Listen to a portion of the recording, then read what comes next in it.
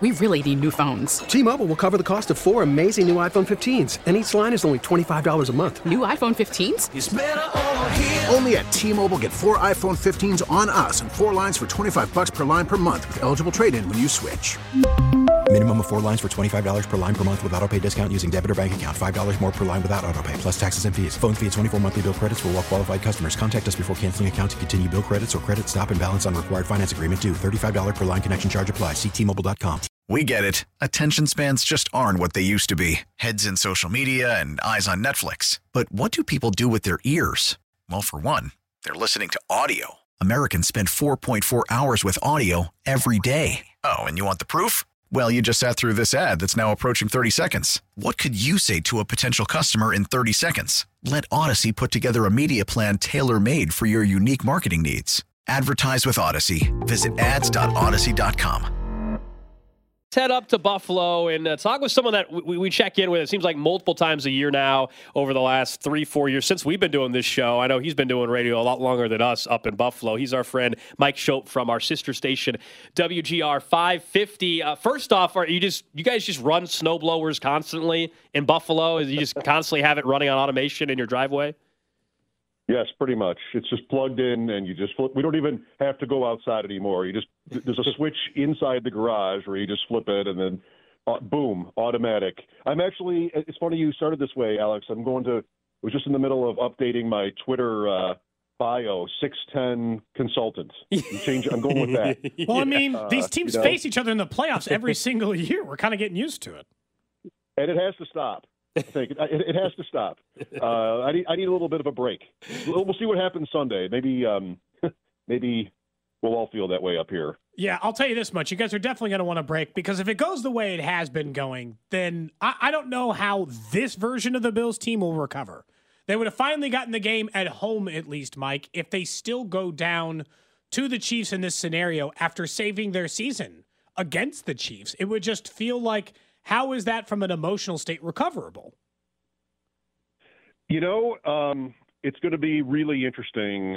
I'm not assuming they're going to lose or anything, but we're certainly talking about the different possibilities, and the narratives after this game will be just there's such a gap between a win and a loss for the Bills. It's the playoffs. It tends to be what happens in sports, but like you said, if you lose the game to the Chiefs here, it's going to feel like they'll never beat them, right? And so you've got a season here where maybe there's an opening in a year where Patrick Mahomes doesn't sort of fall back into another Super Bowl. He's already been to 3, of course, and Burrow has been to 1, but you've got Josh Allen and, for that matter, Lamar Jackson, who, you sort of wonder how many chances will they get in a Mahomes conference, in a Mahomes world.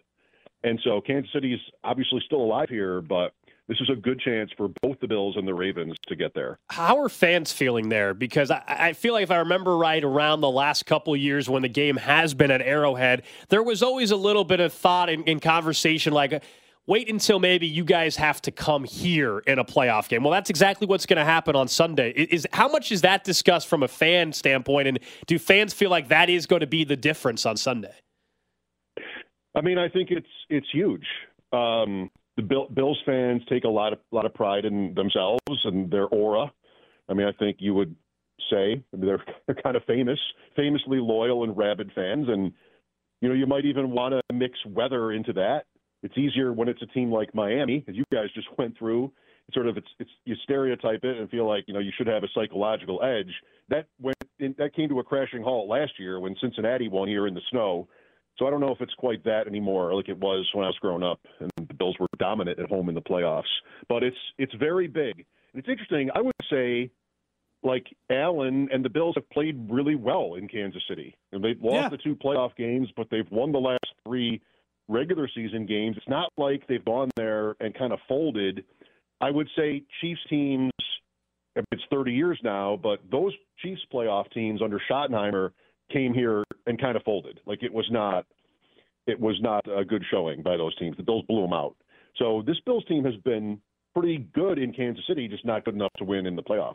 When you look at where they are injury-wise, we just had Mina Kimes on. She was talking about that being her single biggest concern for the Bills' chance to get this game done. Where are they as far as The injuries this week, are they going to be able to get enough of these players back? We specifically, Mike, talk about Gabe Davis here, who maybe isn't having a good season for the Bills, but he's certainly been plenty good against the Chiefs in those matchups you just previously talked about.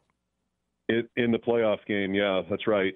Well, he didn't play last week, and he didn't practice yesterday. There were two guys under that umbrella, he and Taylor Rapp, safety.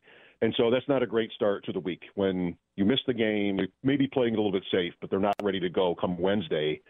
Rasul Douglas and Tyrell Dodson, both super important defensive players, I would say, did practice at least some yesterday after missing the wild card game. Then you had four other guys who were hurt against Pittsburgh, maybe most notably Terrell Bernard, who's been a revelation at linebacker this year, and that's probably a very important player for a team playing Kansas City. He didn't practice yesterday. He was carted off on Monday. Remember, short week for the Bills, too. And his status is a big one to watch. I think maybe even more importantly than Davis, as the Bills have gotten Khalil Shakir going and Dalton Kincaid. So I don't think they're really too much worse off. And in fact, I don't think Davis had a catch in Kansas City this year, which was surprising to me. Like you said, you sort of think of him for that record-setting playoff game. So the Bills, Mina's right. I mean, they have a pretty good list, and they're not ruling any of these guys out. We'll see what happens, what comes out later this afternoon. We're talking to Mike Schoop of WGR 550 up in Buffalo. Going back to the Week 14 game where the Bills came away with that victory, you mentioned, Gabe Davis didn't have a catch, but that was the James Cook show. I won't say coming out party because that was the Cowboys game where he just was ridiculous. But looking at that was the first time we really had seen that, and the Chiefs hadn't seen that on film or anything. How do you believe the Bills offensively kind of approach this game, this go-around? Is it going to be just trying to feed James Cook throughout, or is this a game where you feel like now they've got these tight ends working? I think Cook will be super important. This sort of, the way I look at them, and we've probably talked about this over the years, I mean, I just loved when the Bills became such a pass-heavy team. Like it fit right in with Allen's ascent, and they were doing all the smart stuff right, it seemed, with motion and play action and their pass-to-run ratio, neutral situations. Since they changed offensive coordinator, they are the run-heaviest team in the NFL. And so I don't love that for them here, but I think there's every reason to expect them to lean into Cook. They have done that consistently since Joe Brady took over from Ken Dorsey. They've won almost every game that way. And, last week he might have had 18 carries against Pittsburgh. That's a game script game. Other times they've been behind. You still see the quantity, the volume for Cook. So he has had a few memorable drop passes, downfield stuff, vertical stuff. And that's a part of what they want to be. We'll see if they keep doing it. If he drops the ball, it's maybe that changes things. But, yeah, I think he's super important, just like, you think Pacheco is in this game. With the fame and stature of these two quarterbacks, the running backs could end up meaning a lot here. When you look at the head coaching thing, obviously McDermott had a little bit of controversy in the middle season from comments 4 years ago, and they seem to have rallied behind him. I think a couple of years ago, Mike, people were like, hey, Sean McDermott might be one of the up-and-coming better coaches in the NFL. How's he viewed now? Not just because of the comments from a few years ago, but because he's come up short in the playoffs so often. Well, I mean, individually, it goes back to what we started with, where there's so much at stake for him, and I think maybe his image or status with fans, for whatever that's worth. I never thought we were headed toward a coaching change unless the season just completely fell apart, which it obviously hasn't. There's no misunderstanding the success that he's had at a franchise that had very little for a long time. It's remarkable. I do think, though, there are still questions about whether or not in the next big game, which would be this game now, he'll end up sort of, in a word, maybe turtling.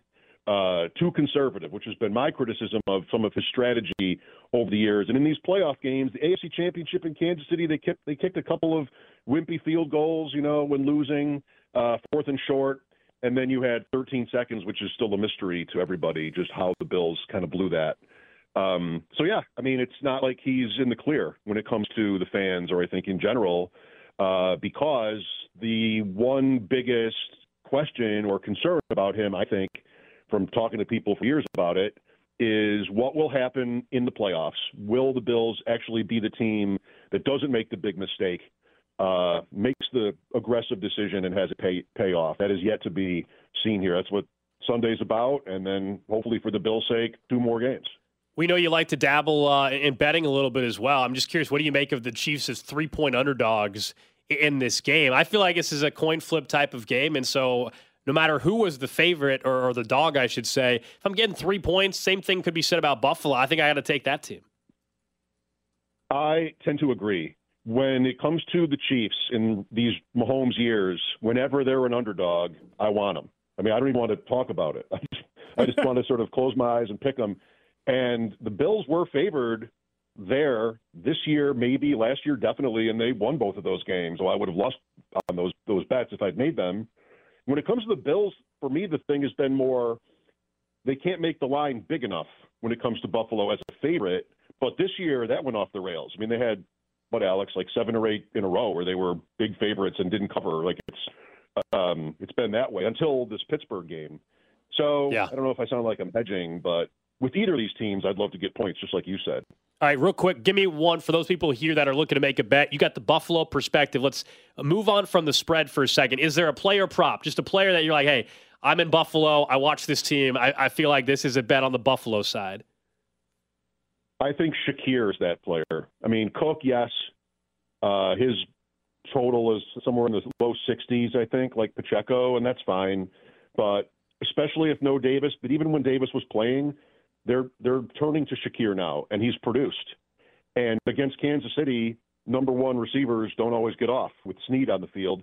And so I'd always want to kind of find the number 2 guy when it comes to the Chiefs. And that goes back to this last meeting and how it was really stunning to me that Davis didn't cut a pass at Arrowhead. But, you could say sort of build the same kind of an argument about Kincaid, but I like Shakir more in this kind of way. Did he inform you that he used to, cover Boise State when he lived there and that we give him a hard time for always mentioning Boise State players? It's funny that you mentioned Khalil Shakir to him. Yeah, no, I did not know that. I just know Blue Field. That's the extent of my Boise State terminology. Yeah, no question. Well, look, we didn't talk enough this week, and I feel like we probably actually shortchanged you a little bit because in the past we always would make a bet for playoff games. And this year is a year where I'm guessing because it's in Buffalo, you guys probably feel better about the Bills' chances. And we did not make a station-to-station bet this year for some wings or barbecue. No, that's right. That's right. Probably a miss on my. I should have been the one to sort of be because you would have had to say yes. Right. Like I would have said we would have said yes. With that offer, right. That was a straight up bet. That was not a point spread bet a few years ago. So you win one against somebody, you just got to take the next one, whatever they. I'll tell you this. But we didn't make a bet. We didn't make a bet for this game, and that's fine. I'll tell you this though, and we'll see if Cody disagrees. If the Bills go on to win the Super Bowl, we'll send you some barbecue. Yeah, that's fair. That's where I'll put it. Of course, I would accept that offer. There you go. All right, Mike. Enjoy the rest of the week, man. Going to be awesome. Going to be fun on Sunday, and we'll stay in touch. Thank you, guys. We really need new phones. T-Mobile will cover the cost of 4 amazing new iPhone 15s, and each line is only $25 a month. New iPhone 15s? It's better over here. Only at T-Mobile, get 4 iPhone 15s on us and 4 lines for $25 per line per month with eligible trade-in when you switch. Minimum of 4 lines for $25 per line per month with autopay discount using debit or bank account. $5 more per line without autopay, plus taxes and fees. Phone fee at 24 monthly bill credits for well-qualified customers. Contact us before canceling account to continue bill credits or credit stop and balance on required finance agreement due. $35 per line connection charge applies. See T-Mobile.com. We get it. Attention spans just aren't what they used to be. Heads in social media and eyes on Netflix. But what do people do with their ears? Well, for one, they're listening to audio. Americans spend 4.4 hours with audio every day. Oh, and you want the proof? Well, you just sat through this ad that's now approaching 30 seconds. What could you say to a potential customer in 30 seconds? Let Odyssey put together a media plan tailor-made for your unique marketing needs. Advertise with Odyssey. Visit ads.odyssey.com.